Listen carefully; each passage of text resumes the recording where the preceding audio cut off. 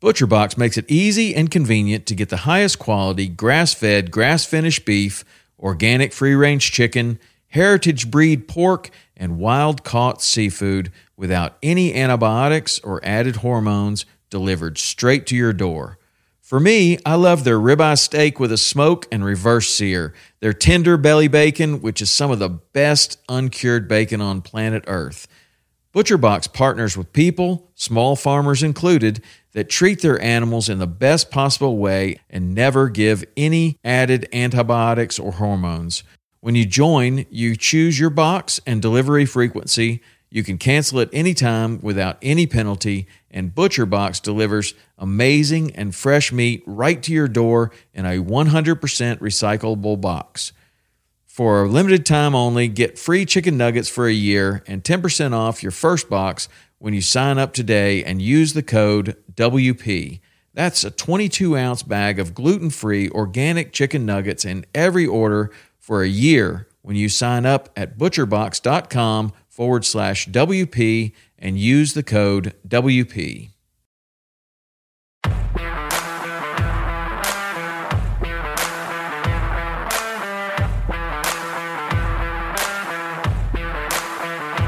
Welcome to Western Contours Podcast, sharing experiences, providing insight, and looking for solutions to become better hunters. We talk gear, on and off season preparation, tips and tactics, conservation, and finding inspiration in the outdoors as sportsmen and women. Thank you for joining us as we share our love for all things Western hunting. Hey guys, I sat down with Trevor Budd. We get into hunting game-rich Wyoming, gators in Georgia, falling asleep in tree stands, African safari, and touch on PTS and social media. Enjoy the episode. So we're on with Trevor Budd. Trevor, it's been a long time coming, man. We've been talking about doing this for a minute. Thank you. Appreciate you sitting down with me. No, man, thank you. It's an honor to be on here and be a part of this wonderful growing community that you're putting in motion. Awesome, man. Thank you for that. So let's just jump right in, man. Why don't you give us an intro and tell everybody a little bit about yourself? My name's Trevor Budd. I'm born in Montana, raised in Wyoming. Come from a long line of outdoorsmen and people committed to the outdoors. Growing up, hunting was not only a big part of life, but that was, the big way that we were able to actually have meat in the freezer. It wasn't that we were going out to do this to have fun or, just to go out and have a good time with friends. It was going out so that we had food. My dad and mom have both worked in the ranching communities for as long as I can remember. Dad went back and forth for a while between law enforcement and being an actual cowboy horseback from sun up to sundown. And so we got to go, we being my brother and I, got to go with him on that, which growing up that way is pretty amazing. You get to see a whole different side of the world that most people don't get to see. And that's where more of a love for the outdoors kind of came from, when you're spending every day out in it and seeing, you're passing within 20 feet of a gigantic herd of elk and they're not doing anything because you're horseback. It's stuff that you can't make up.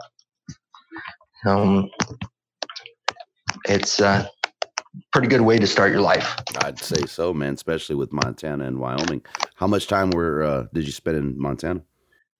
Not very much at all. I was born there, and I think we moved from there when I was probably about 2 years old. We moved down to southeastern Wyoming and spent the majority of time there.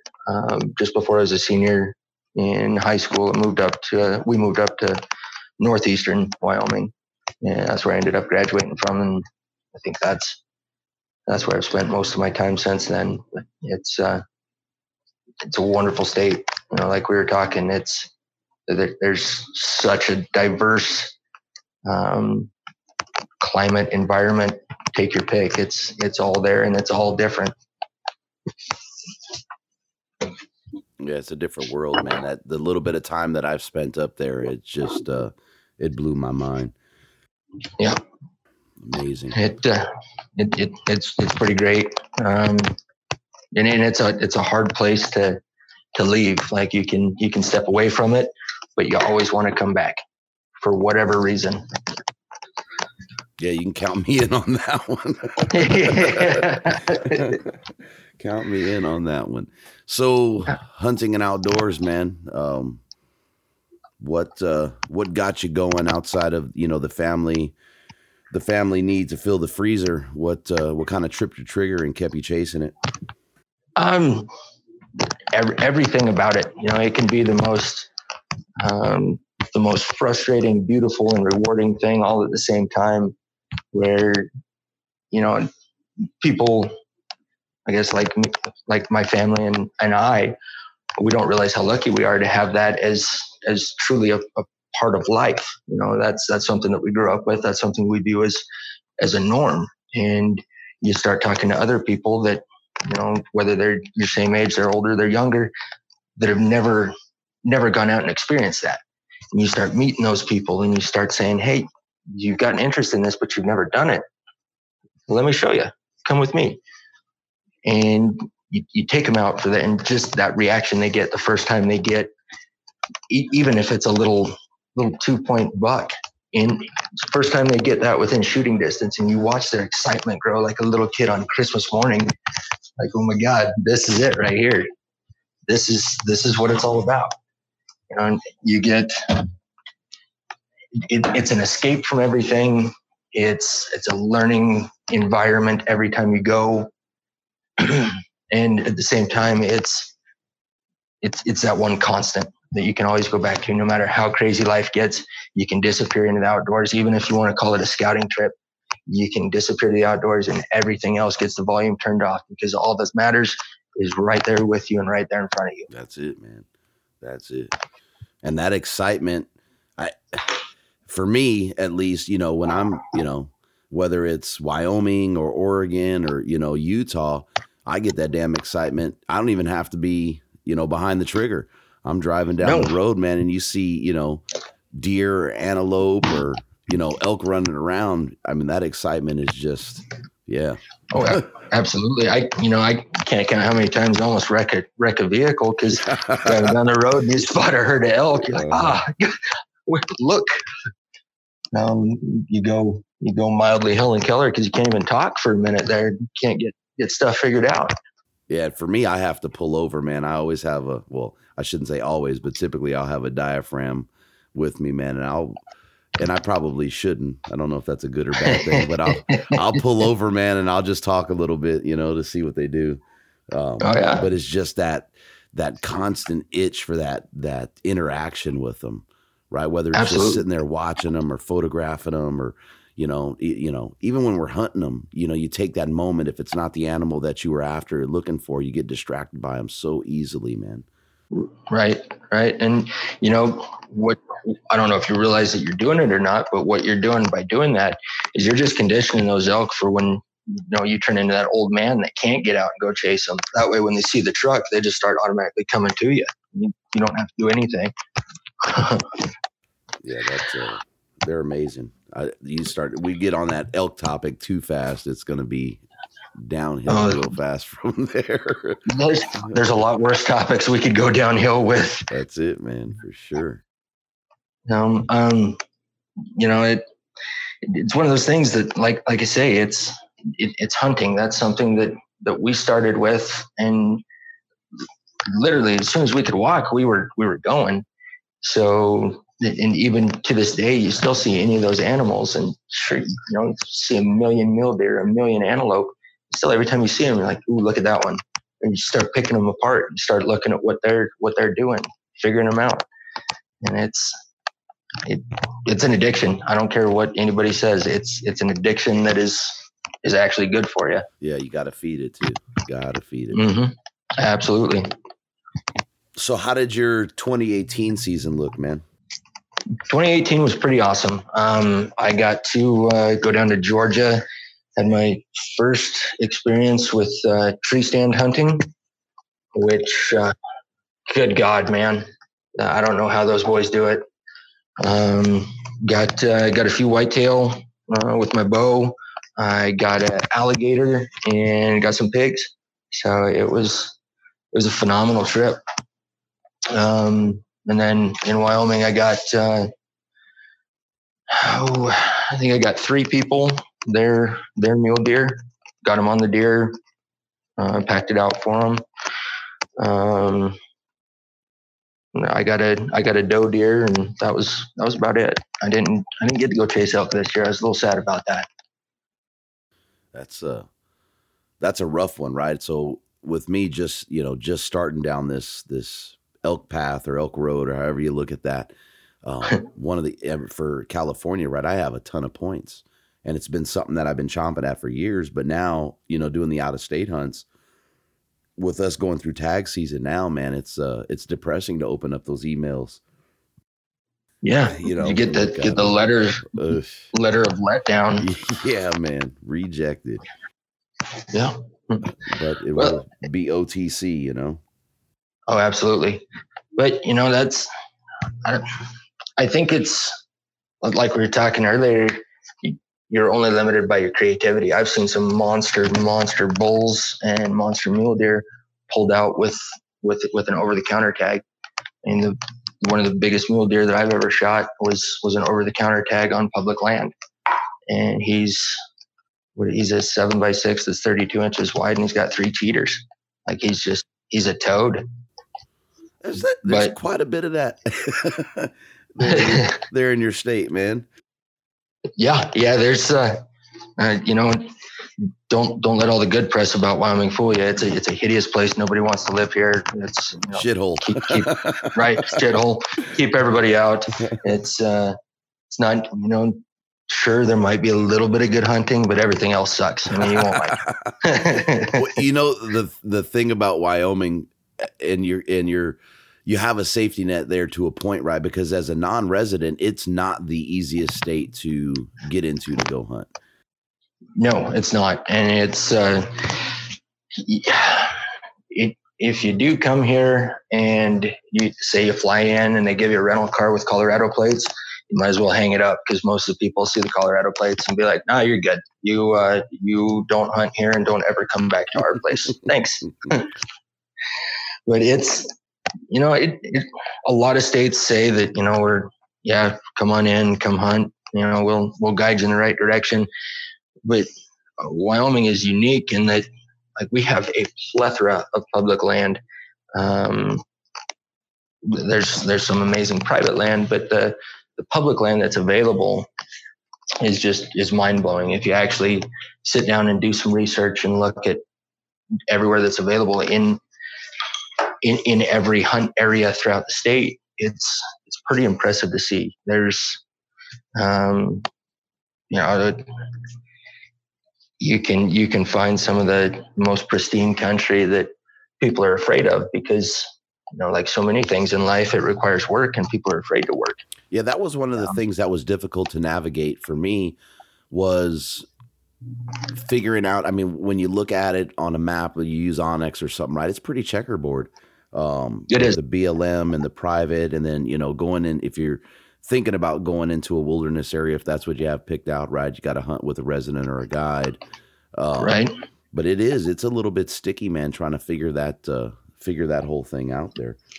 It can be a headache, and it can also be your best friend, especially with the new technology like Onyx and these true pinpoint accuracy GPS, where you zoom in and say, "Oh, right here we got a little access area," because there's some of these huge landowners that are just gigantic douchebags that they want to come down on you for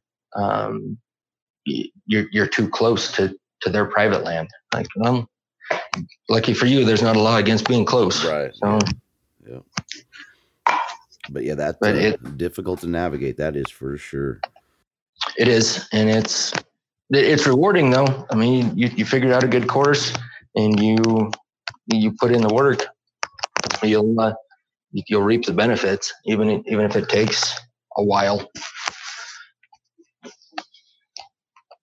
I can go on about elk in Wyoming for a minute, man. I don't want to go too crazy with it. Man, you start looking at northwest part of Wyoming, not quite Yellowstone, not quite Jackson, but you're gonna have to tangle with some bears. But there's elk everywhere, but everybody hunts it from the road. So if you kick out and you go up into the hills on foot, maybe a mile or two, you're gonna see more elk within shooting distance than you would ever think of. Yeah, I can't wait to get back up there. Oh, it's listening to them scream and do all that. Just awesome. I went on a spring bear hunt with my dad this last season, but we weren't successful. But on the elk hunting note, we're sitting there glassing this area, and we can hear elk chattering everywhere. Now, I guess it was a fall hunt. Elk chattering everywhere, like bulls screaming at each other. You hear the cows running all over the place. And this herd of elk bust out of the timber, come running down the draw straight for us. And we're sitting there just watching this all unfold. And this bull stops maybe 10 feet from us, just frothing. He's been chasing his women all over the place. He looks right at us, doesn't care, and off he goes again. And it was the coolest thing ever. Like, even when you're not elk hunting, some of the shit you see.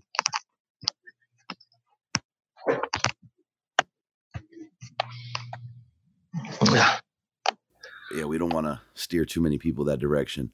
No. So let's talk about Georgia, man, and that tree stand. Contrast that to our style of hunting, man. How did that fare for you? I thought I went into it with an open mind because I've never tree stand hunted before and always made fun of tree stand hunters. So, like, screw it, we're trying something new. Go into it with an open mind. We'll see how this goes. I don't know how those boys do that, boys or girls. I don't care. That is some mind numbing nonsense right there.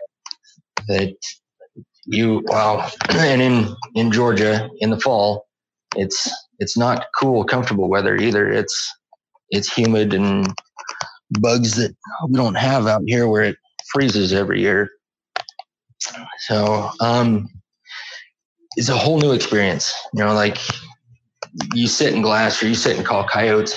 You can do that for hours and be fine, because all you have to do is move a little bit and you're looking at a whole new piece of country that you're seeing all the new nooks and crannies of. Whereas there, past about 40, 50 yards, all you're seeing is trees. You're not seeing anything else. And spot and stock is so much better for everything, in my opinion. and I'm sure I'm going to make some people mad with that statement, but man, I get why they hunt from a tree stand down there, because you can't, that timber is so damn thick that you don't have many other options. But trying to avoid from just absolutely going nuts from sitting there doing nothing. It's a whole different game altogether. And that's one of the things, like, I've been, on the podcast and talking to different folks, and I don't know if it intrigues me or I just want to do it to say I did it. But what I'm worried about is, like you're saying, is just sitting in that same spot, man, for hours. I think I'll be good for maybe, like I said, 4 or 5 hours. But I can glass for double that time, sitting on a ridge or something. And that's the only thing that worries me, man, is just sitting there. You can't move. You feel, to me, I think I'm going to feel pinned down. It's a weird feeling, and it takes a little getting used to. But I mean, I was lucky in one of the tree stands that I was set up in, because there was a river right behind me. So there was always something going on that river. So, there was, whether it was a freaking otter going after stuff or some gigantic bird scaring the hell out of me, there was actually stuff going on. But like, if the first tree stand that I was in, I fell asleep in the damn thing, and I'm not even ashamed to say it. No, that was So when I got to Georgia, I flew in, had an early morning flight out of Denver, and got to Georgia, got picked up from the airport, and away we went. We had my alligator in the garage, we were skinning him out by midnight, and got up at 3 the next morning. And so you take that jet lag, the time differences, and the 3 hours of sleep, throw that in with some wonderful Georgia heat and humidity, and where you're sitting there not doing a damn thing, and you do a pretty convincing JFK impersonation for a little bit before you're just gone.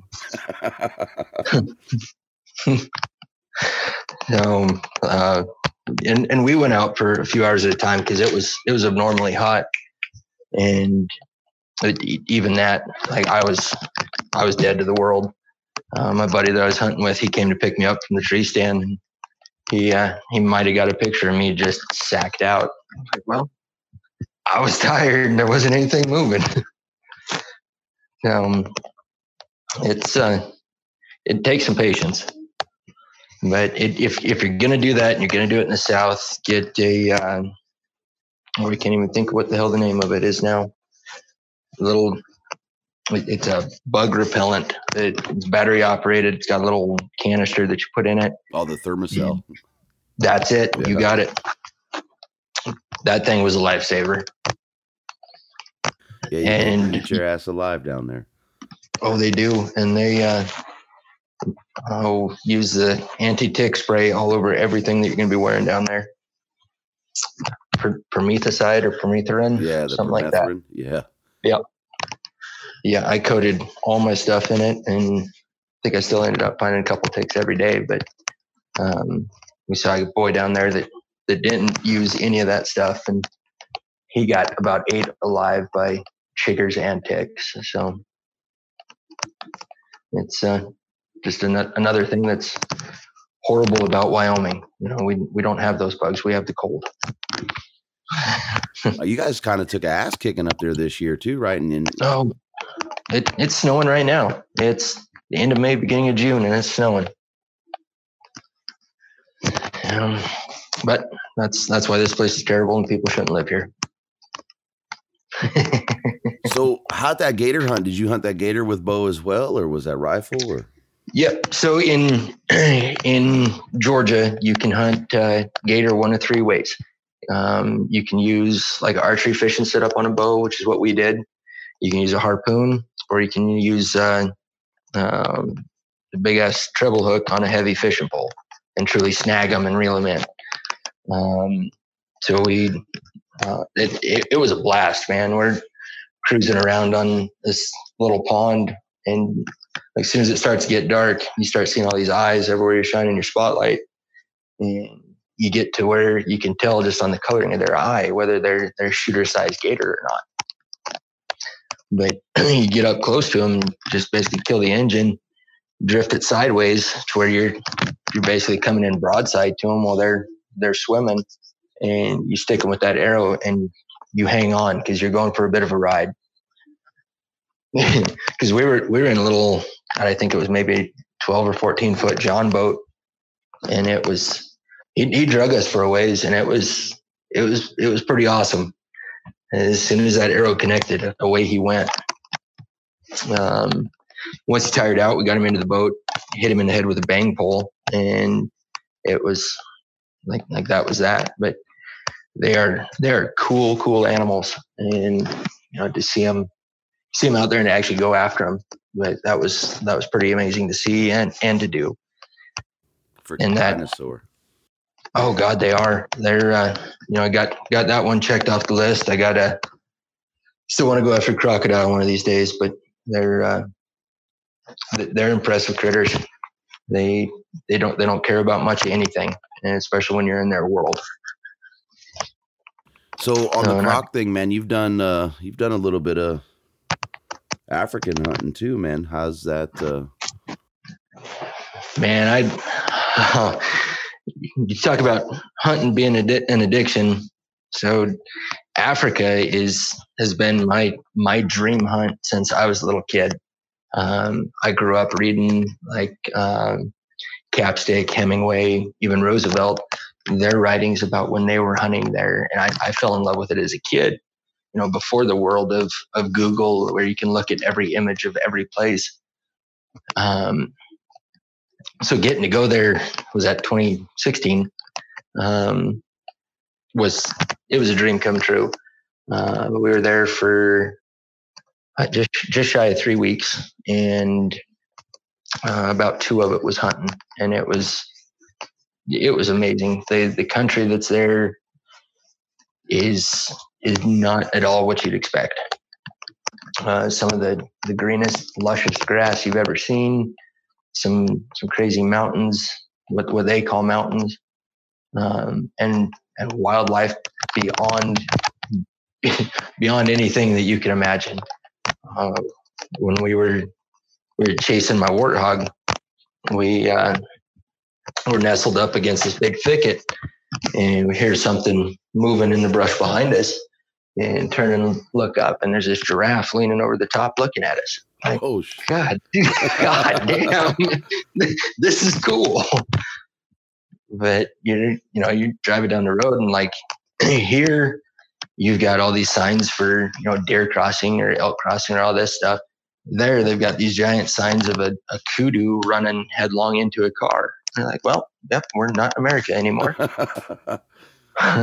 Or warnings about baboons frequent this area. Keep your doors locked. Don't leave your windows down. So it was an amazing time. I got to chase and successfully got 6 different animals, and each one was more amazing than the last. The kudu hunt, that was first day actually hunting, and between the glassing and the thick timber and just the way those animals operate, that was very reminiscent of a high country mule deer hunt or an elk hunt in black timber, where you've only got little viewing windows where you can see stuff moving through, and you got to make it count. But that was one of the first times I can ever remember getting anything even close to buck fever, because I got that kudu in the crosshairs, and I'm getting ready to shoot, and I got to shaking so damn bad, and I'm like, what the hell is going on here? This doesn't happen. But I truly had to look away, look out of the scope, take a couple breaths, remember to breathe, and went right back on the scope and dumped him at 420 some yards. And it was awesome. Yeah. Warthog, man. Warthog. When I think of Africa, I don't know what it is about just a nasty, just, you know what I mean? Just huge lumps on the face warthog, man. It just tops my Africa list, man. They're interesting critters. So their eyesight sucks, and their hearing isn't all that great. So as soon as if they do hear something or they see a shadow moving, they're gone. Like they're not sticking around to see what the hell it is. They're out of there. So they can be a little creative to hunt, but they're when we were chasing the warthog, we spotted them a ridge away. So we're sitting there watching them. We decided to put the stock on, get within shooting distance.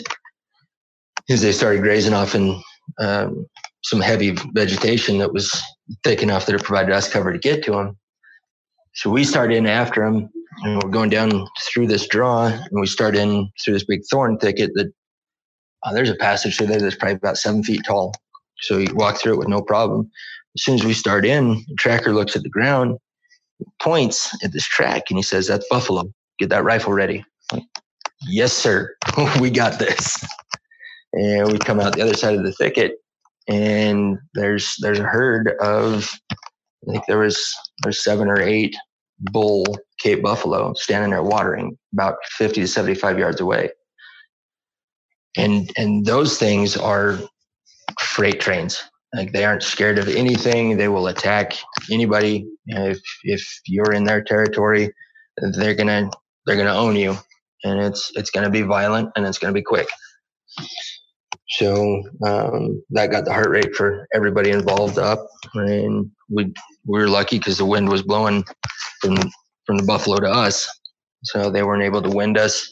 We moved slow. We got across there, and we're able to get up and get on the warthog without those bulls even moving. But it was just cool to see that, like when you're hunting in Wyoming or you're hunting in Georgia, or even in California, like you see all these other animals while you're, if you're chasing mule deer, you're going to see all these other critters. Where down there, you're hunting one thing, you're going to see so many different animals, and seeing something that you've only seen pictures of, or you've only read stories of, or you've only seen in a zoo, and then you actually see them in the wild. It's just, it's surreal. And I will caution anybody that's looking at going to Africa. It's more addicting than getting started into elk hunting, because once you go that first time, you're like, God, when can I go back? I got to do this. It is. And I'm going back in less than 2 months. So nice. Yeah, I started college when I got back from that trip, and said when I'm done with college, I'll go back again, and I graduate. Well, I'll be done with all my coursework for my bachelor's degree on July 7th, which as of right now, my flight is leaving on July 7th. So it's good to go. I'm a little pumped about that. Awesome, man. Well, congrats on the completion of that degree, man. Well, thank you. It basically just proves you can run a Google engine and you can put words into an articulate form. That's about it. It's funny because my daughter, she just graduated over the weekend, right? And right. It kind of tripped me out to hear it. Statistically, worldwide, 6.7% of the world's population has a college degree. And that's a lot of people. And I heard that, well, yeah, but if you 6.7%, I was like, that's phenomenal, right? I mean, yeah. Good on you for everybody that's done it or is doing it. That's a low ass percentage, in my opinion. It is when you 6.7%, which it's a lot of people if we're looking at the world population, but right. Grand scheme of things, not that many people. No, that's nothing, man. Nothing. So yeah, congrats, man. Well, thank you. A lot of sacrifices were made. A lot of saying no to things that I really wanted to go do. I am so glad to be done. That's all I've got to say. It's been a trip. It's been a ride, but it's something I wish I would have done a long time ago. And I thought that when I was about halfway through, I'm like, why am I doing this now? Why didn't I do this then? But that's the beauty of life. Decisions, man. Some we look back on and regret and shake our heads, and the others, heads haul. Yeah. Indeed. And it's every choice you make will, it's something that you can't undo. There's no sense in worrying about those things that you can't change. Just focus on the ones that you can. So too many people get. Go ahead. Oh no, I was going to say. So are you chasing the same animals in Africa, or are you going after? No, I'll be going after a whole different set this time. So first time I went after kudu, springbuck, blessbuck, warthog, impala, and a baboon. Which, you ever get the chance to go hunt baboons, I strongly recommend it. It's a trip. And those things are some evil sons of bitches. So you have a picture on your Instagram there, man. That cracked me up. It makes you take a second look at it, like, what the hell's going on here? Oh yeah. So when I put that one up, man, I have never seen more anti-hunters get pissed off and start sending some of the most hate-filled messages ever.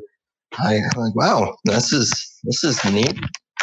But no, that was something that I had that idea in my head before we even went after the baboon, and I'm like, yep, we're gonna make the baboon hold the rifle, and we'll say he shot a mountain ginger. So he's got it. You think that they'd like that picture, right? They probably wished it on you, I imagine. With Well, that's what I thought too. I'm like, here, because I think I even put a hashtag PETA on that, like all my other hunting pictures. But no, man, God, you talk about some hate-filled messages that were coming in over that. Like, well, okay, well, you keep going, social justice warrior, you. Well, and they don't realize, right? I mean, baboons are a nuisance and kind of out of control in a lot of areas. They absolutely are, and they'll break into people's houses. There's been a lot of cases of them like running a mother off from a child and getting that child outside and truly just pulling it apart, kill it, and leave it. And this is a baby human being we're talking about this happening to. This isn't like the normal nature where they do that to other baby animals. This is, and they don't care because so the way baboons deal with a threat, the way it was explained to me, is that the alpha will see or perceive a threat, and he'll stay and challenge that and keep that threat's focus. Well, the whole rest of the troop flanks them, and then they collapse down on it and just shred it, whatever that threat may be. So truly, overwhelming with speed, surprise, and violence of action. They're doing what they do. And so when we were going after my baboon, he was the alpha. He's an old, big male, and he must have scented us or something, because he started barking at us. He couldn't pick up where we were. He started barking, and you see the whole rest of the troop perk up, look at him, and then look towards the direction he's barking, and then they start moving towards us. The tracker's like, you've got about 30 to 45 seconds, and it's going to get wild here. All right. So put 180 grains of freedom through the center of his chest and called it a win. And as soon as that gunshot went off, like the whole troop just disappeared. And they know when there's a fight that they're not going to win, and they'll disappear from it. But until they see something that gives their soon to be prey the upper hand, they're going to keep going. I mean, and you don't consider that, right? I mean, especially with what we hunt, that level of intelligence and tactic, right? In that. Oh, absolutely. It's, you're hunting a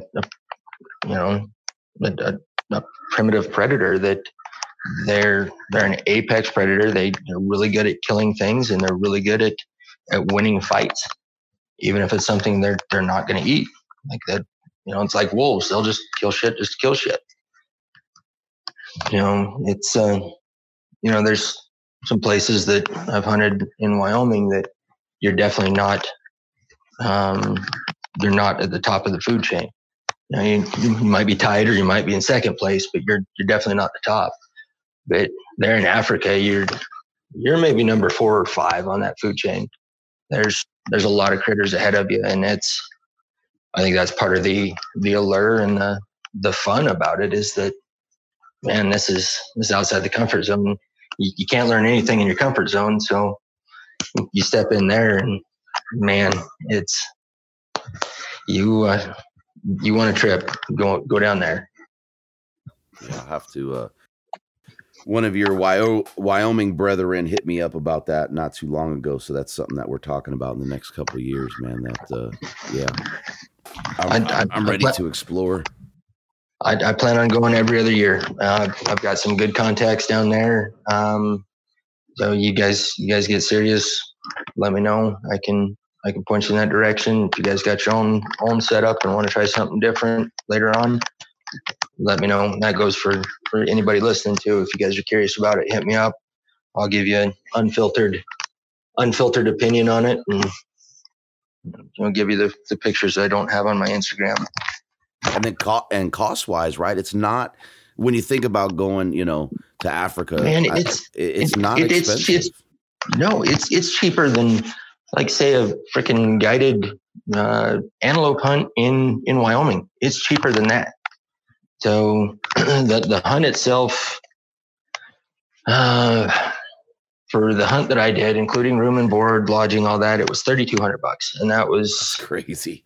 5 yeah. animals. I think that six animals. Holy shit! Yeah, 6 animals, room and board, all your meals.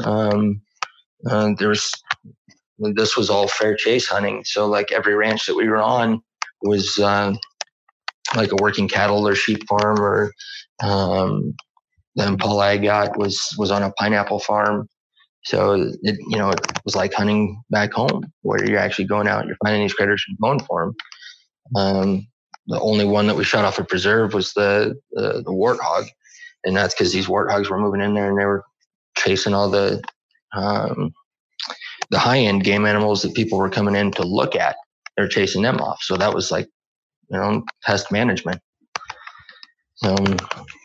It's the one thing you got to watch on it though is your timing. So it's May through July is the peak tourist season for Africa. So if you're looking at going any of those 3 months, your airfare is going to be pretty substantial compared to if you go in August versus beginning of August versus the end of July. You're talking $1,200 to $1,400 difference in airfare. Oh wow! But it's even everything taxidermy included, or cost of taxidermy included, airfare included, and the trip that we did after we were done hunting, we're still well under $10,000 for all of it. And 3 like weeks. after we're done, yeah. And after we're done hunting, we went down to we flew to Cape Town, because where we hunted was up in the Eastern Cape of South Africa, and then Cape Town is down kind of the southern part, but truly the southernmost part of South Africa. So we flew down there and spent the rest of our time there doing the tourist thing. And every time I go to a foreign country, it reminds me why this country we all call home is so damn amazing. You don't have to worry when you go out what's going to happen to you or anything along those lines. You don't realize what you have till it's not available to you. Like there's parts down there where we can't go in there. That's the black side of town. You're white people, you can't go in there. Excuse me? Yeah, I mean, you can go in there, but you're not going to come out of there with anything. Okay, message received. Yeah, got it. It's there's parts there where racism is still alive and well, and I mean that in the true sense of the word, not the racism word that we see thrown around on the media and social media so much anymore. It's like people are truly discriminated against because of the color of their skin, and it's not just whites discriminating against blacks; it's blacks discriminating against whites. Like they've got parts down there right now where black mobs are swarming farms and ranches and killing the ranch owners and taking over their property. That's stuff that we don't have to worry about, thankfully, because of the way our country is. And they have true corruption there. They have a government that they can't trust. They have law enforcement they can't trust. They have people in office that they can't trust. And I truly mean can't trust. Not I don't like this about this person, but like cops in Mexico, you get picked up. Hey, here's $50. Okay, you go free. Just don't do that again. Same shit. Yeah, that's I think that's one of the reasons that I've never really done any international travel outside of going south of the border. And then when that got bad, I stopped doing that. It's just, you know what I mean? To me, it's always no, I get it. That risk and reward thing, man. It's like, I got it great here. Well, there's absolutely a time and place to pump the brakes, but if you constantly hold back on doing something because of the great what if, nobody's ever going to get anywhere. Nobody's ever learned anything by staying in their comfort zone. And you know that as well as anybody. Oh yeah. But for us, I mean, for me, right, just leaving my state and going to Ohio or going to Oregon or, going down south, I love this country, man. There's so much to see, right? I mean, we have all these subcultures and,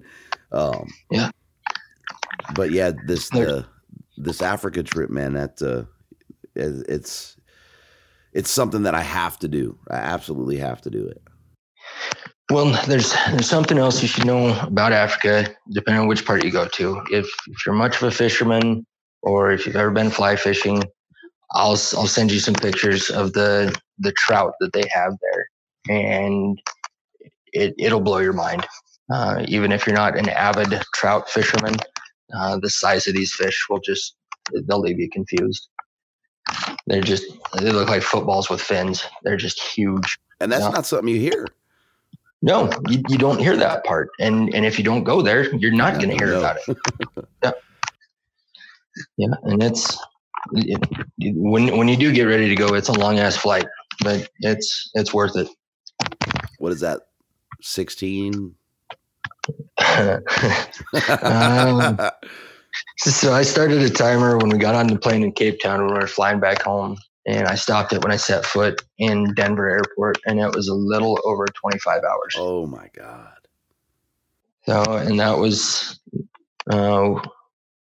we changed planes in Johannesburg, refueled in Ghana, flew into DC, and then Denver. So aside from the plane switch, and that plane switch, like we were at a dead sprint all the way across Timbo Airport.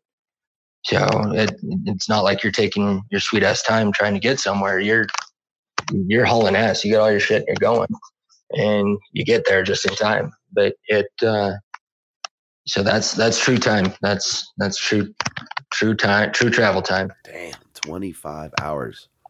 Yeah. And that doesn't include the trip from Denver to home. No, and that was so 25 hours on a bird, and then you freaking drive a pickup. You're 6 hours back home. No, that's fun. Damn, but it was kind of funny. I got stopped. Apparently, I was tired and driving like a drunk person. A trooper pulled me over just outside of Gillette, and of course, the usual. Hey, how you doing tonight? Where are you coming from? I said, well, South Africa. What? Yeah, you heard me. Just flew into Denver, and now I'm driving back.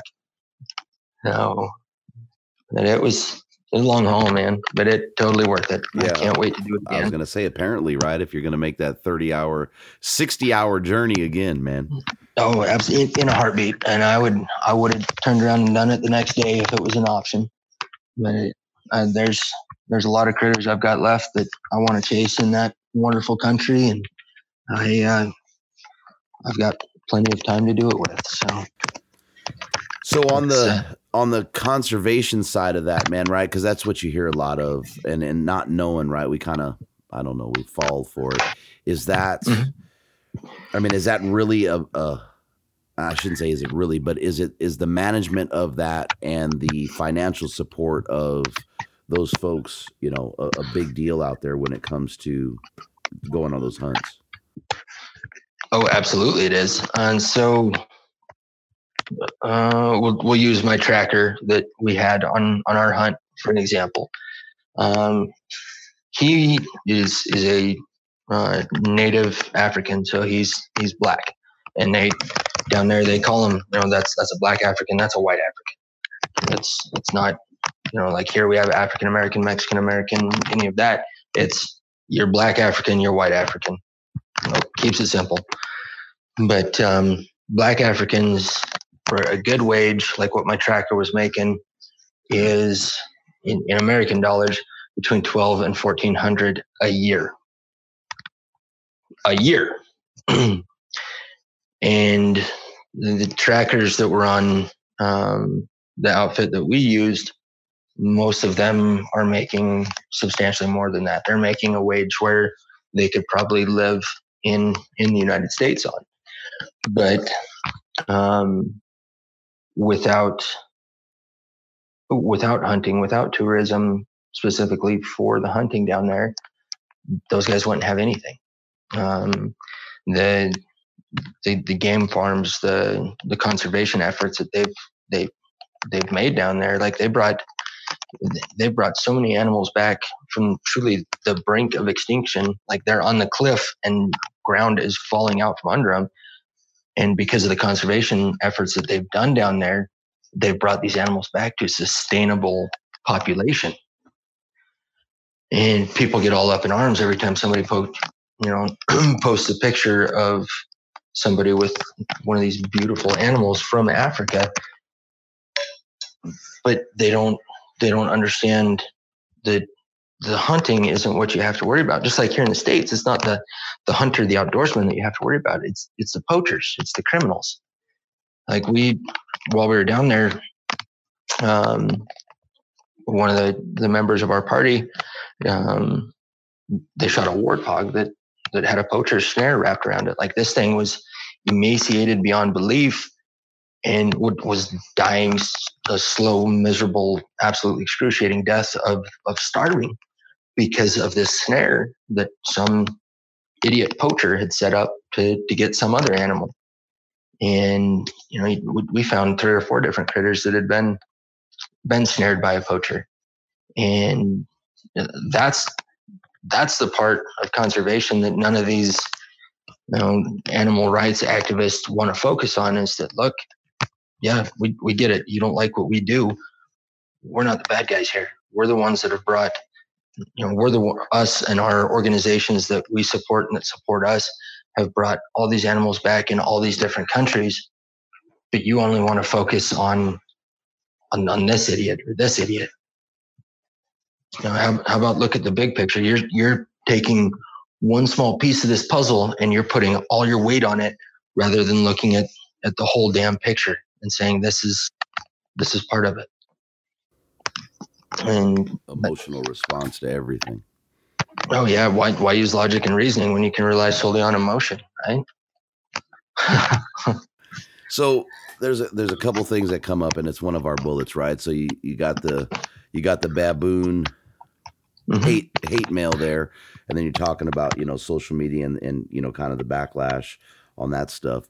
So social media is a trip, man.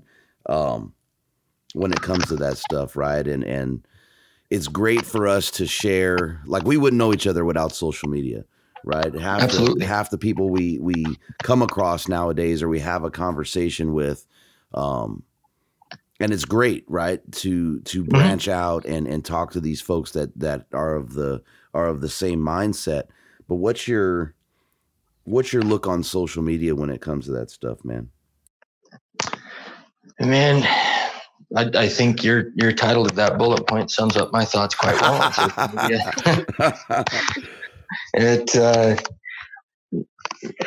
I think we'd get a lot more accomplished in life if with these idiots on social media, and that's both sides of the fence. It doesn't matter which party you're on, the hunting side or the non-hunting side.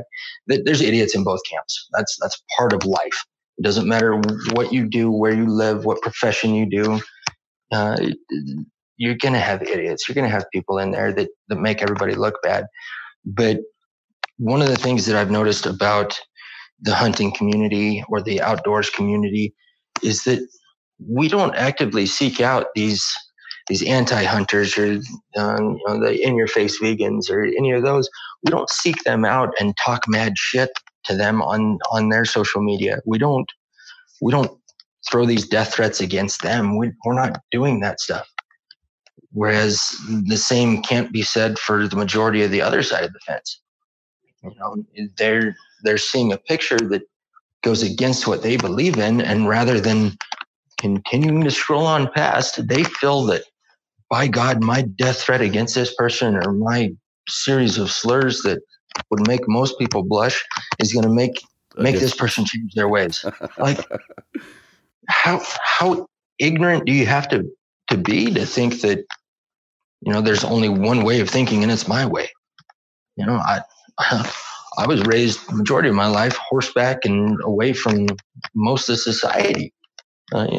First time I saw somebody that looked different, I was confused and enamored. Like, what do we have here? First time I saw somebody with tattoos, like, what the hell is that? Now I've got my own tattoos. But people get so hung up and so much emotion invested into something they're passionate about, which is good. Be passionate about something in life. It doesn't matter if it's the skills of underwater basket weaving at the Marianas Trench, but be passionate about something. Right. Because if you're not passionate about something, what are you going to have in life? You're going to be another member of a herd. And these people on social media are convinced that social media is real life, and that they don't realize that there's a whole big ass world out there outside of that social media realm that, that people get punched in the mouth when they talk like that to you.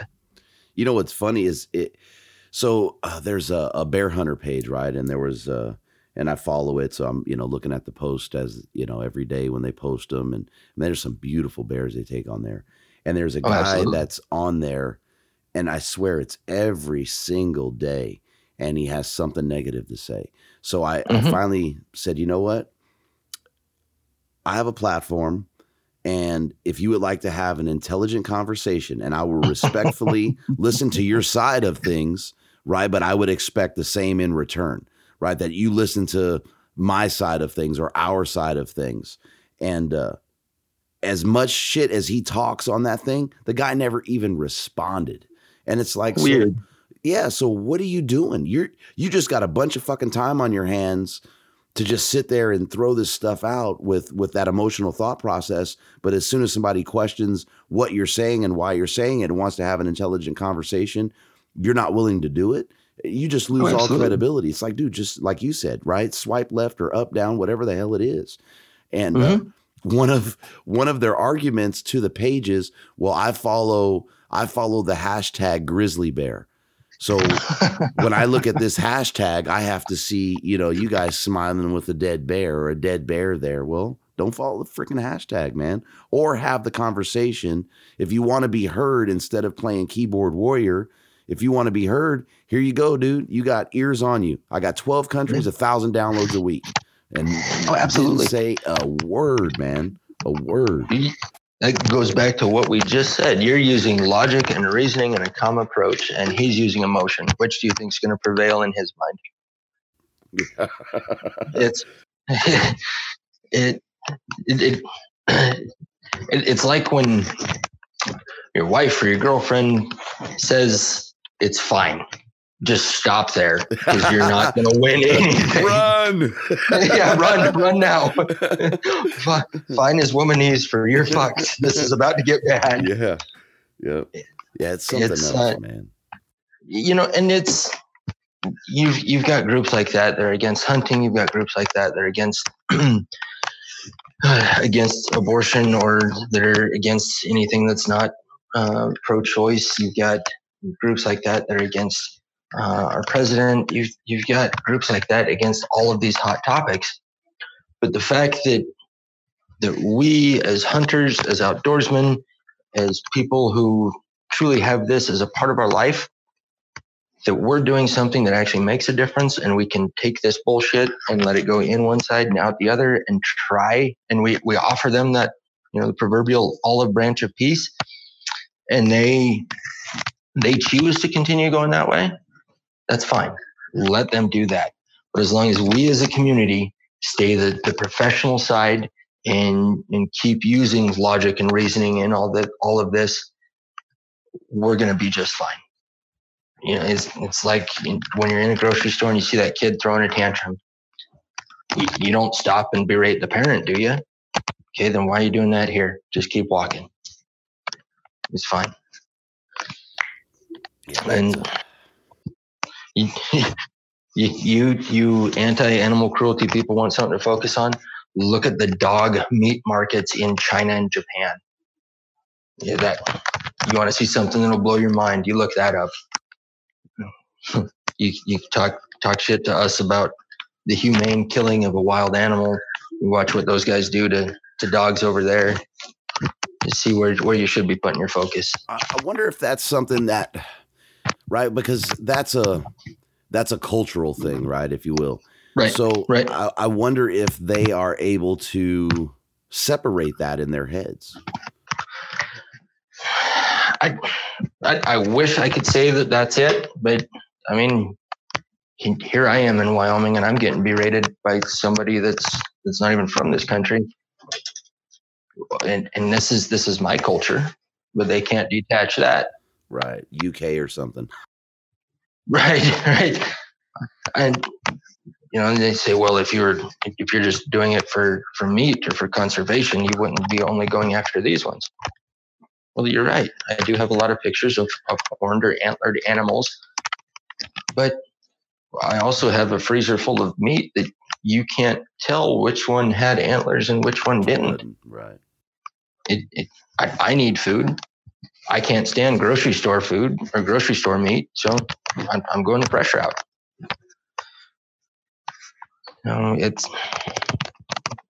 There was one, and it was a while back, but it was a comment on a picture that just truly encapsulated the mindset of these people.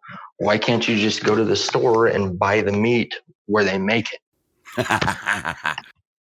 Like, you oh wow, you are a brain trust, you. Yeah, box of rocks, man. Yeah, that they but that's the sad part is that's becoming more common anymore. Yeah, it's scary. Yeah. Scares the hell out of me. And common sense is going to the wayside. I mean, with their thought process, it doesn't make it any better. I mean, you're just okay because you don't have that, literal blood on your hands, right? That makes it okay at that point. Right. Apparently that's the separation. But the thing with carrying on with social media, the thing that really starting to get me with Facebook or Instagram or any of that stuff is that they're starting to blur out photos or call it inappropriate content if there's a little bit of blood in it, or you're showing a picture of a skinned animal. Like, how is this inappropriate? This is nature. This is part of life. This is growing up. This is you could even call this the biology of the animal. Like, you learn the same shit in school, and they don't blur that out. Why are you doing it on here? Yeah, I wonder how much they're actually dissecting animals in school anymore. Never considered that. Yeah, I think it all depends on what school you go to. If you find a school out in these parts versus the state you call home, which I'm not holding that against you. I think there'd be some distinct differences on the things that go on in school. It's a scary climate. I just hope it doesn't hit hunting. Right. That's what scares the shit out of me, because it seems to affect every other facet of our lives. I would offer this point of view on that. It's not avoiding it hitting hunting. It's how hard is it going to hit hunting? Because you look at all these truly barn burner hot topics. That all the topics that get people's heart rates up: politics, death penalty, abortion, any of that stuff. All of that stuff has been attacked, and there's now these distinct schools. Well, either you're for it or you're against it. Whereas hunting right now we've got majority of people that either support it or are just like, yeah, okay, whatever. It is what it is. And then you've got the angry ones that are this Billy Badass on a keyboard in their mom's basement that aren't accomplishing anything, but they're the ones whose posts are constantly seen. They're the ones whose posts are shared millions and millions of times. They're the ones whose word is getting out there. Whereas most of us in the hunting community, we don't have millions of followers. We don't care what Kim Kardashian did 2 days ago. And we've got more important shit to worry about. Like, I don't know, our full-time jobs that we do. That's it. But you've got people truly rioting because McDonald's workers aren't making $20 an hour, and yet people are still finding time to talk shit to people that are hunters. And it's the same people pissed off that their Big Mac went up $1.50. Absolutely. Like, do you not understand basic economics? It's not that hard to figure out. To be able to pay your employees, you got to have money come in. That's it. Can't believe they raised the price of my fucking Big Mac. Yeah. What's wrong with you? I want you to pay these people more and I want your prices lower. Yeah. Doesn't it work that way? No.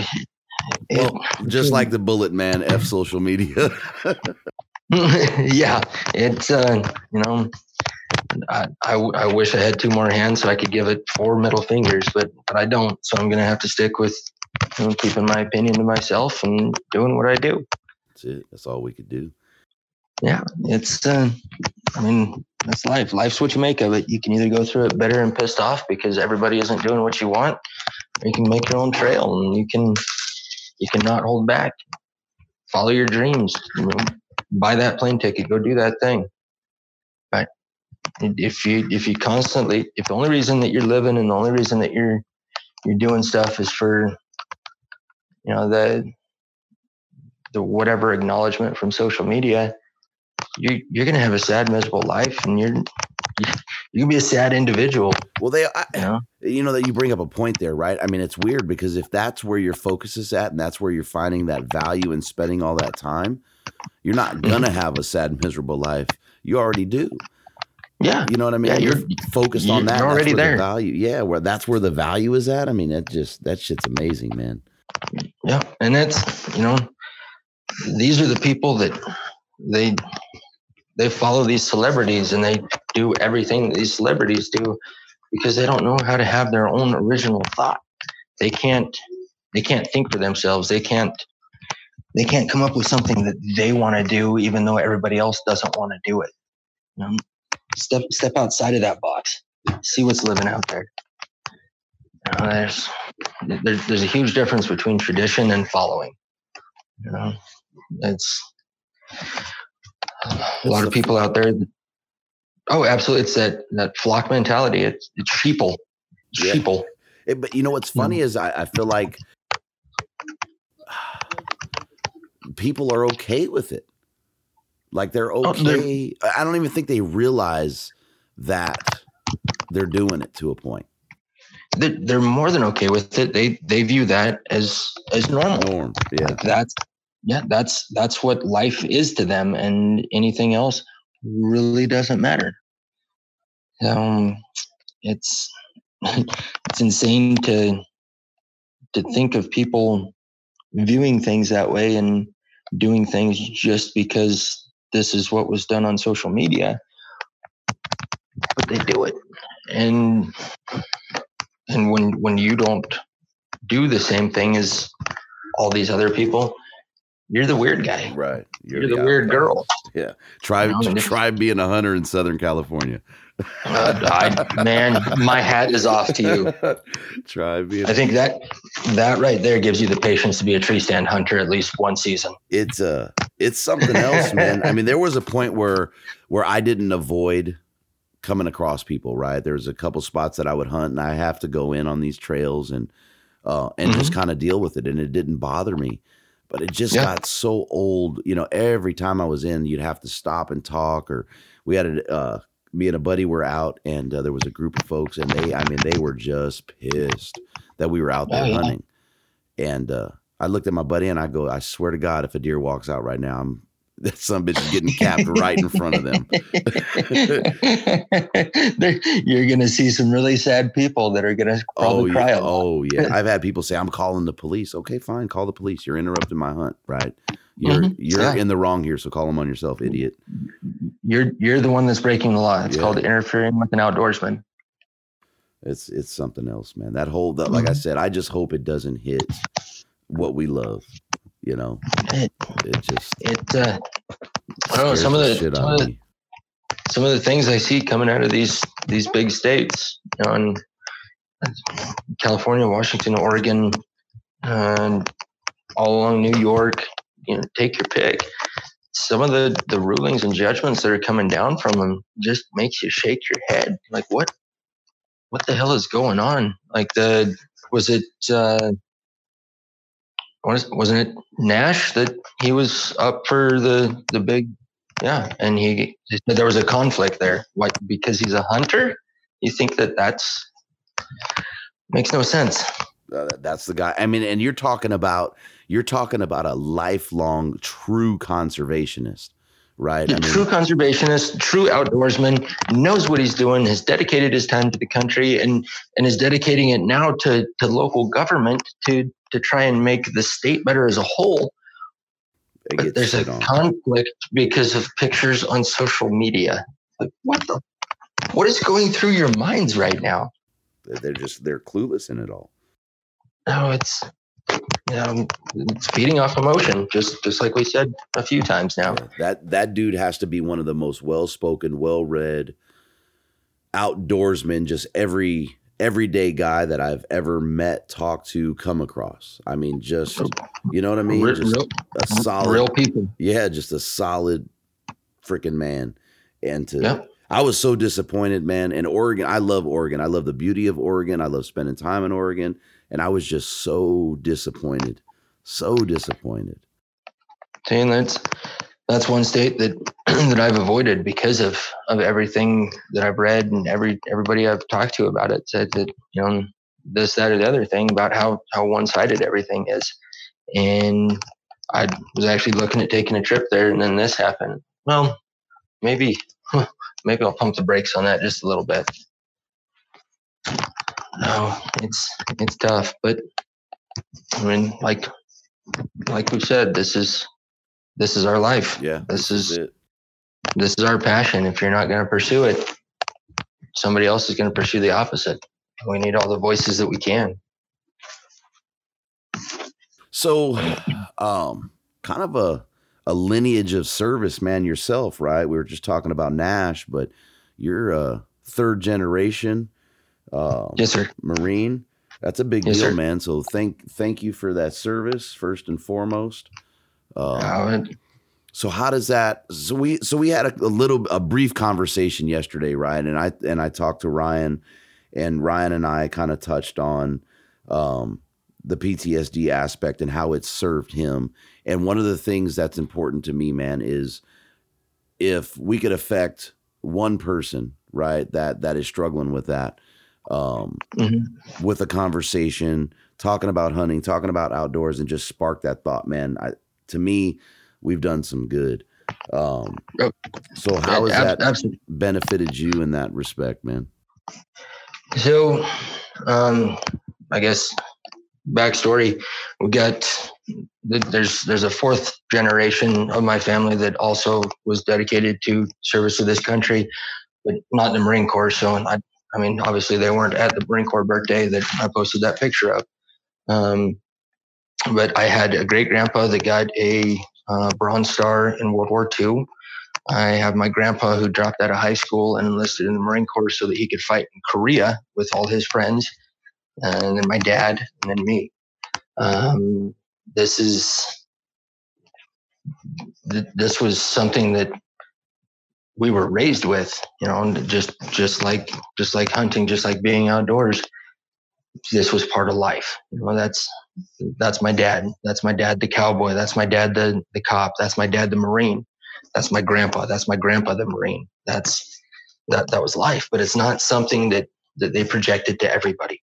And I know that my grandpa had some demons that he fought with, because Korea was a shit show. I don't know if you've ever read any of the history on it, but there was some atrocities that happened in some of those battles. And to imagine yourself as a 16-year-old kid there doing that, it's just absurd.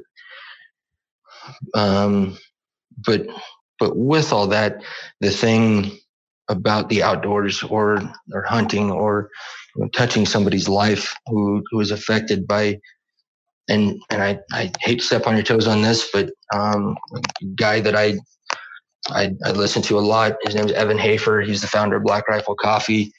Guy's a multi combat veteran, knows his shit. He described PTSD the best way I've heard. Drop the D. It's not a disorder. Disorder is something that's inherently wrong, that, that it shouldn't be here, any of that. It's PTS. It's post-traumatic stress. It's part of life. You've thrust a person into somewhere or something that the human body isn't conditioned for. Like we as the hunter gatherers, we're used to seeing, we're conditioned to see a dead animal, or we're conditioned to quarter that animal out or to butcher it ourselves, and we're fine with that. But seeing a dead adult, seeing a dead child, seeing a dead woman, all of that stuff, or seeing a friend die, seeing a friend get blown up, all that stuff messes with you and it stays with you. And it affects each person different. I've got friends that they've done 10 or more combat deployments and been blown up on almost every one of them. And they're okay. That they don't have the big, the big PTS issues that you see so much media about. And I have other friends who went on 1 or 2 deployments that they're a wreck. And if we as a community, and by community I mean all of us concerned about it, and that's not limited to hunters, that's not limited to outdoorsmen, that's not limited to veterans, that's not limited to veteran families. If we as a community come together and find a way to reach out to these combat veterans and to say, look, we understand what you did, understand how bad some of that stuff could have been. Let me take you on this trip. Let me show you how to truly escape from it all, and show them the beauty and splendor that still exists in this world. Because you surround yourself with heinous shit long enough, you start to lose sight of all the good that's in the world. On top of everything else in my history, I was in law enforcement for 12 years. Part of my duties in that, I got assigned to a state and federal task force that we did a number of things. One of the things we did on that was assisting internet crimes against children, which I can tell you, I will gladly see the most heinous murder scene, war zone, doesn't matter. I will gladly watch that again before helping those guys again. Because that, and PTS isn't just the violent image that you get, thinking of, well, it's just a combat zone that causes it. You see some of those images, and I won't get into it on here because it's just saying it will truly blow people's minds. But you're going through some of these devices that have tens of thousands of images and videos of these acts, and you go to a dark place, man. And that's even darker than any sort of violent encounter could ever take you. But the thing that I've found, both for me and for all the people I know who suffer from PTS or who embrace it, whether you want to call it suffering or embracing, the thing I've found with that is the best thing to dealing with it, surrounding yourself with your good support group, whether that's friends, family, loved ones, doesn't matter. And getting the fuck away from all of these distractions, all of these, the white noise, the TV, the social media. Because try and scroll through your feed without seeing something that, PTSD this or combat veteran that, or racism this, or selected violence that. Just try it. It's not going to happen. It's not going to be able to. Everywhere you turn, there's some sort of potential trigger there.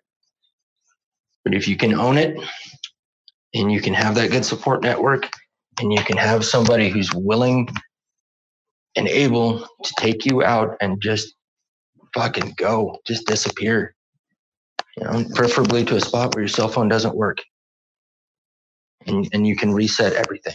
It's everything else, like I said early on, everything else gets the volume turned down. All that matters is right there with you. Yeah, that's a rough one, man. That, and like I said, I talked to Ryan, so this is probably going to be a repeat of the same thing, the same statement I made. But and if you're just referring, I shouldn't just refer, right? But I mean, just, LEO, first responders, military, right? I mean, you guys make a conscious decision to sacrifice. And I'm trying to put this in words. For me, it breaks my heart, man. I mean, that's the only way I could really put it, right? So somebody's making that sacrifice and then going through that suffering, it breaks my heart. So to understand, and talking to vets and talking to LEO that the outdoors or hunting or fishing is their therapy, I just feel it important, man, to just, pound that somehow, some little way, right? If it, like I said, if it affects one guy, as small as that is, man, there's all sorts of different schools of thoughts on it. You can do all the research you want, and you can find some sort of scholarly article that's written and reviewed that apparently has all the fucking bearing. But you can find one to support any methodology out there. If these people say that smoking weed is the best cure for it, okay, here's your peer-reviewed article that says that and supports it.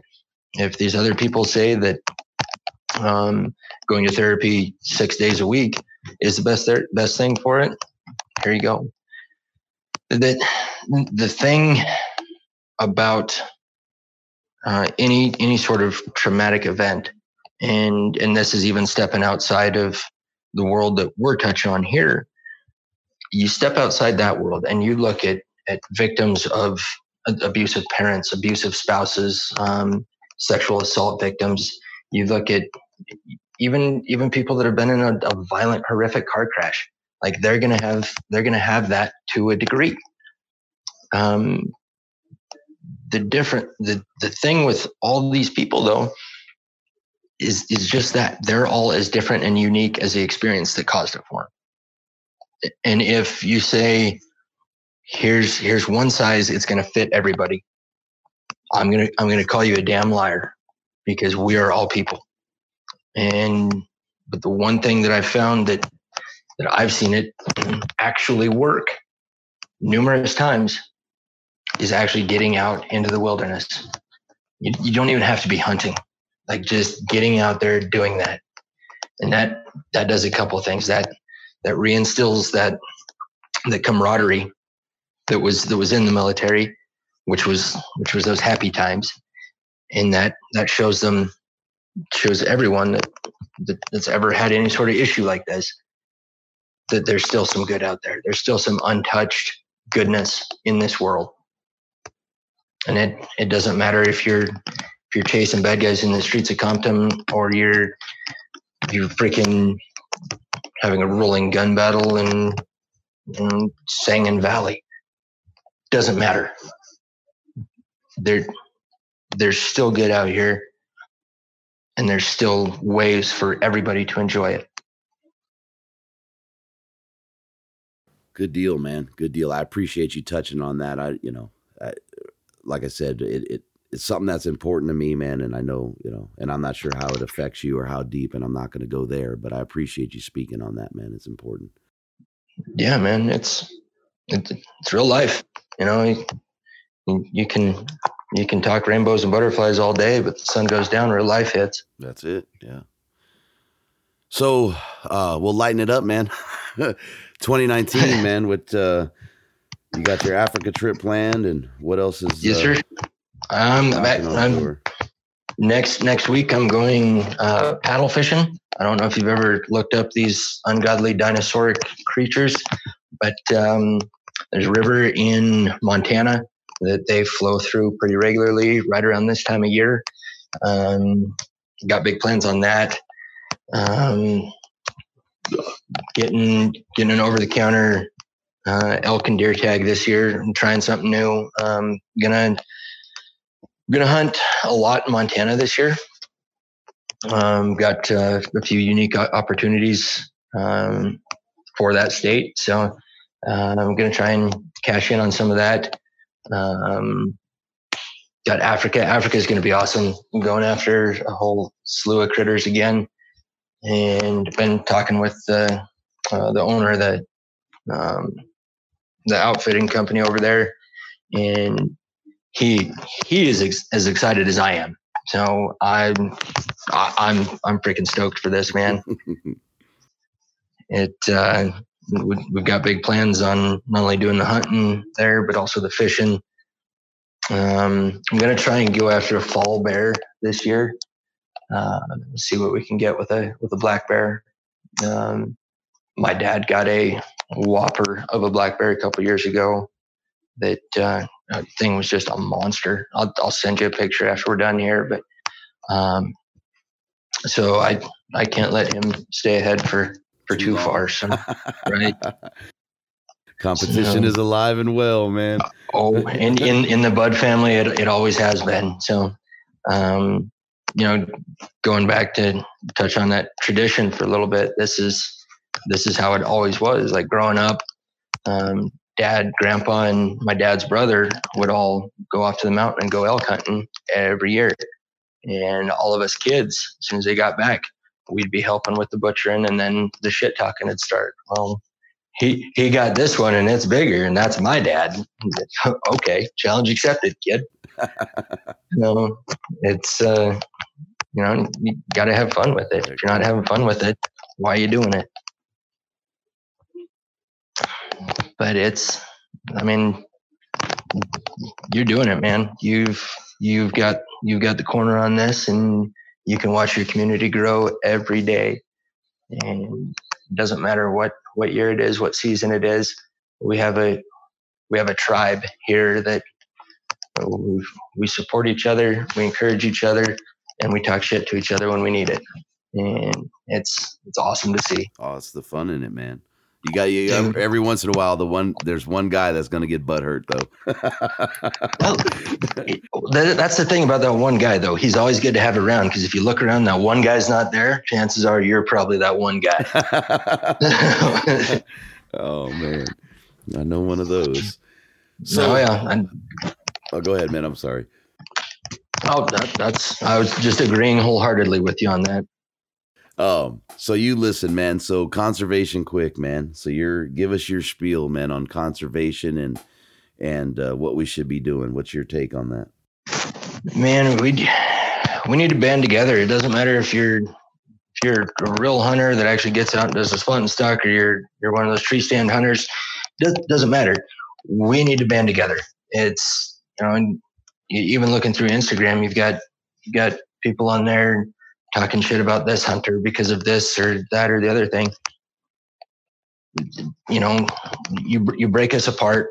Sure, there's a lot of us. But if we all band together and we all start pushing for this, and even start reaching out to the outdoor community, meaning like the hikers, the campers, the ones that don't hunt but they still enjoy all of this land as well, we're going to have this substantial reach that not only significantly and substantially impacts the grounds that we all enjoy, but it's also going to make our voice that much louder. If we try to do this individually or independently, we're not going to get anything accomplished. Like it's going to be a lot of yelling in the dark. Yeah, sure, you hear something, but where's it coming from and what's it for? So I think our biggest thing is banding together and spreading the word. So that somebody shows some interest in something, and it's obvious they've never gone and done it before. Take them with you. Go teach them the basics.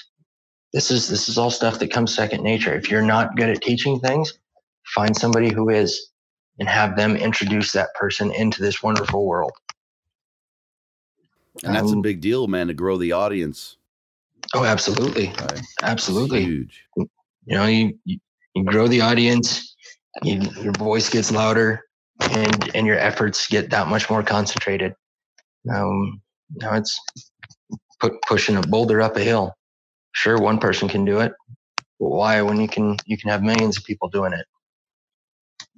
It's one of those things, man, that it might be wishful thinking on my end, but if we could band together and we can get this going, I think we'd be able to sway the voices that make these laws that govern what we do. And it takes work, it takes effort, and a lot of people are scared of that because what if I fail? If you don't, it's worse. Try. Yeah, like John Wilkes Booth said, you miss 100% of the shots you don't take. Nothing beats a failure but a try. That's what my mother always said. Exactly. The only thing worse than failing is not trying at all. So, anything in closing, man, that we missed that you want to touch on? Well, you ask a question all the time that I don't think I've ever heard you answer. What's the one thing that you've got to take with you when you're going on a hunt? Yeah. The one thing that I have, it has to be my binos, man. I have to have my binos. Absolutely. Right. I will not. I had a pair get stolen, and I had a hunt plan, and I canceled it, man. I have to have my binos. That's my go-to. I'm going to glass no matter what. I'm glassing. So yeah, definitely my binos. If it's a useless piece, I've answered that question. I got these little damn butane-filled flint matches that I never fill up. They're in the pack. If I fill them up, I don't know, the butane evaporates or what it does. I go to use it, man. It ain't worth the shit. But yeah, it's your safety blanket. You just got to have it there to feel good, dude. I don't know what it is with them damn things. I got like 12 of them for, I don't know. It was something like $6 or something like that. Some Chinese made shit. But yeah, that's pretty funny. That's good. But yeah, definitely the binos, man. That's I cannot leave home without them. I feel naked without them. If they're on me and I don't use them, it's a shock. Right. Yeah, gotta have those binos. I'm surprised with your passion for elk hunting and your passion for Western hunting that you didn't go with spotting scope. I'm not. I have them. I have one, and I'm just not a fan of lugging the shit around. Yeah. I'm not an ultralight guy by any stretch of the imagination, but my binos are on my chest. I'll, have a tripod for my camera or whatnot. And yeah, I have no problem with my binos. I'll glass an area and then I'll just move. If I want to get closer, I'm going to move. Yeah. It makes sense. I get it. I get it. Grams equal ounces, ounces equal pounds, pounds equal suck.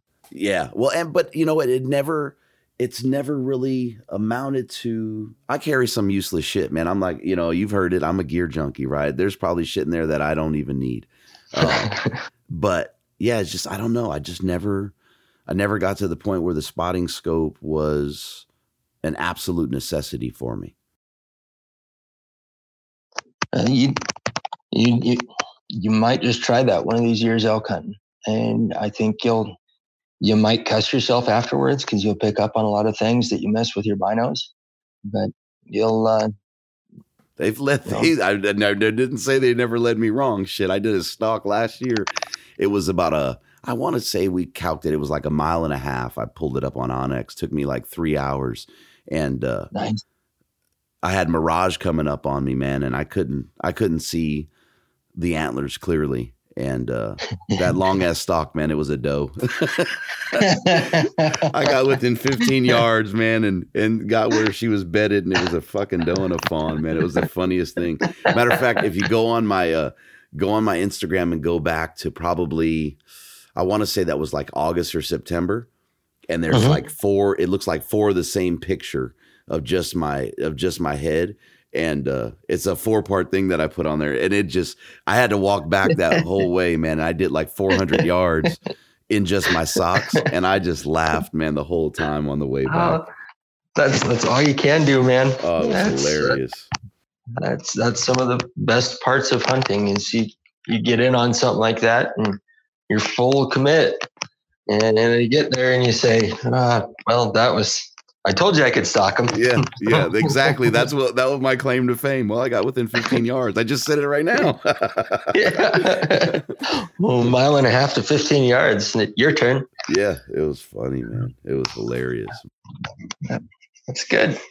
But yeah, cool, man. Well, I'm glad we finally got to do this, man. Like I said, it's been a long time coming. The schedule opened, so I was like, hell yeah. Yes, sir. I'm honored to be on here. It's like I've said to you countless times, either in text or before the show. This has been truly badass to watch this thing, like from birth to just watching it spread its wings to get ready to take off. Yeah, that's awesome, man. I appreciate that support, man. Man, keep it going between you guys, Kong Valley, freaking all of it. It's badass to watch it go, man. Heck yeah! Oh, and you won that. What did you win? You won something on that. Yeah, I won the archery giveaway. Yeah. Got some sweet kudu point broadheads, some badass let 'em fly gear. I got all sorts of cool shit out of that. And that's what this is about, spreading the word. And I've found more companies because of your damn show than I knew existed. Actually, it's pretty cool, right? Because you got County Sixes right there, man, in YO, Yeah. Well, it's cool and it's not at the same time, because it's like, oh, hey, this is cool. We're gonna go ahead and buy that. Well, shit. Okay. God, if I was married, I'm pretty sure I'd be divorced after listening to your show. I gotta go check this out. Heck yeah, that's good stuff, man. I'm glad to hear that. For me, it's supporting that effort, right, of that small business. I went to that Utah show, and man, it was so awesome to go in there and see these people just putting everything they had into their brand or their idea or whatever it was. And absolutely, man, it just sparked something in me, man. That's, I don't know. I've said this to a number of people, and I've lost important people in my life because of my view on it. But this is your life, man. And if you've got a dream, fucking step up and chase it. Because if you don't, nobody else will. Nobody's going to chase your dream for you and give you the end result. If you don't step up and go after that, you might die old and with millions and millions of dollars in your bank account. But the thing that you're also going to have is that you're going to have all that regret about what if I'd have taken that chance? What if I'd have gone on that trip? What if I'd have done that thing? Life's too short to live like that. If you can do something, freaking go do it. Don't talk about it. Step up and go. Life is full of too many people that say, well, I want to do this. Go do it. The only person stopping you is you. And that's you can apply that to hunting. You can apply that to your personal life. Chase your damn dreams. That's it. Make it a reality. Absolutely. You've got the ability. Freaking do it. Nerves. People being scared, like you said earlier, man, scared to fail. Yeah, but I'd rather fail 1,000 times than never try. Good deal, man. Well, I appreciate your time. I appreciate your support. It was great finally getting to talk outside of a DM or a text, man. Right. It's been a blast, man. And I don't think we got too sidetracked. I think we got all the bullets covered. Yeah. Well, the bullets, like I said before, man, those bullets are just so we're kind of on the same page, but tangents and all that other shit, man. That's what's, getting it out there, getting that story out there, man. Yes, sir. So, well, thank you again for having me on. I appreciate it a lot. Yes, sir. Absolutely. Thank you for your time. Yeah, man.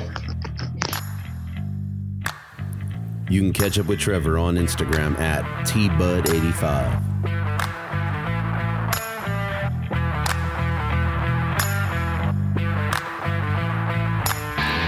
Thank you for listening.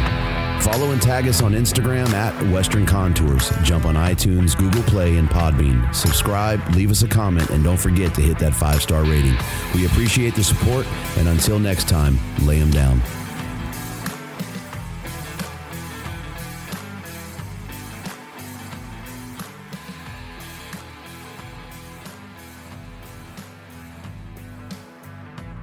Hi, this is Weston Jenkins with Disabled Outdoorsmen, the founder of an organization where we choose and let individuals come in the outdoors. We have many people across the nation that refuse to give up, and our brand is going to represent them, and now you can too. You can go to our website at www.disabledoutdoorsman.com, or you can find us on Instagram at Disabled Outdoorsman USA. We want you to be a part of the cause with us, and let's make a difference one day at a time.